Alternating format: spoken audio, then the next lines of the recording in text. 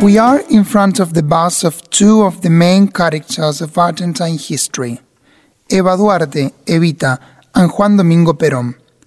In the room, you'll be able to see great amount of plaques placed through the years in recognition of these two figures. Let's keep walking on this side. When you walk by the bush on the right, you'll see a mausoleum with a bust that will catch your attention.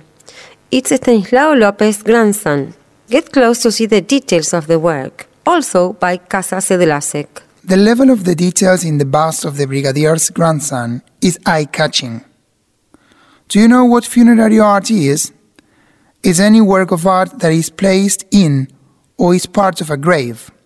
During this tour, you'll meet and admire work from the funerary art boom, which was between the late 19th and early 20th centuries in this necropolis, period in which renowned artists worked to meet the spiritual and aesthetic needs of the city's traditional families.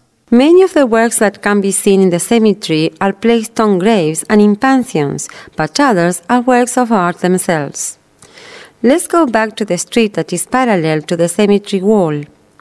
If you keep on walking to the south, on the right hand behind some trees, you'll see the Grenoni family's mausoleum. You'll see it stands out because it is made completely in black marble, with an angel sculpture on the top, also made out of marble, of 93 centimeters high over a base of 45 centimeters by 38 centimeters. We now invite you to keep on walking along the streets that border the cemetery and to pay attention to the architectural work that will appear on the left where the municipal offices end. That gallery is called Sección Especial, and it was built in 1827 by the famous Santa Fe firm Stamati Hermanos. Even though it has been vacated for some time, it is part of the heritage value set of the cemetery. But it stands out because of its academic language and Italian vibes. This building is about 188 square meters and has 268 niches distributed in 7 lines in longitudinal gallery that makes up part of the perimeter wall to the south of the main entry. Let's pay attention to the details of this unique work. The gallery, traced from the ground level, is symmetrical, with 2 heavily ornamented headers. It has side access through marble stairs.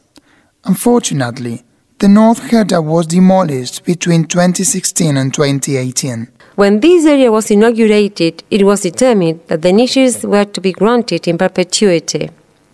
That is the reason why, before it was vacated, this area with its gravestones heavily ornamented in bronze was also of great artistic and cultural value. In 2020, arrangements for the recovery of this building, symbol of the recovery of the municipal cemetery, were started, not only to recover its cultural and historical value, but also its use value with the possibility of granting the niches again. Let's go back to Nuestra Señora de Lourdes Street. When you get there, please play the next track.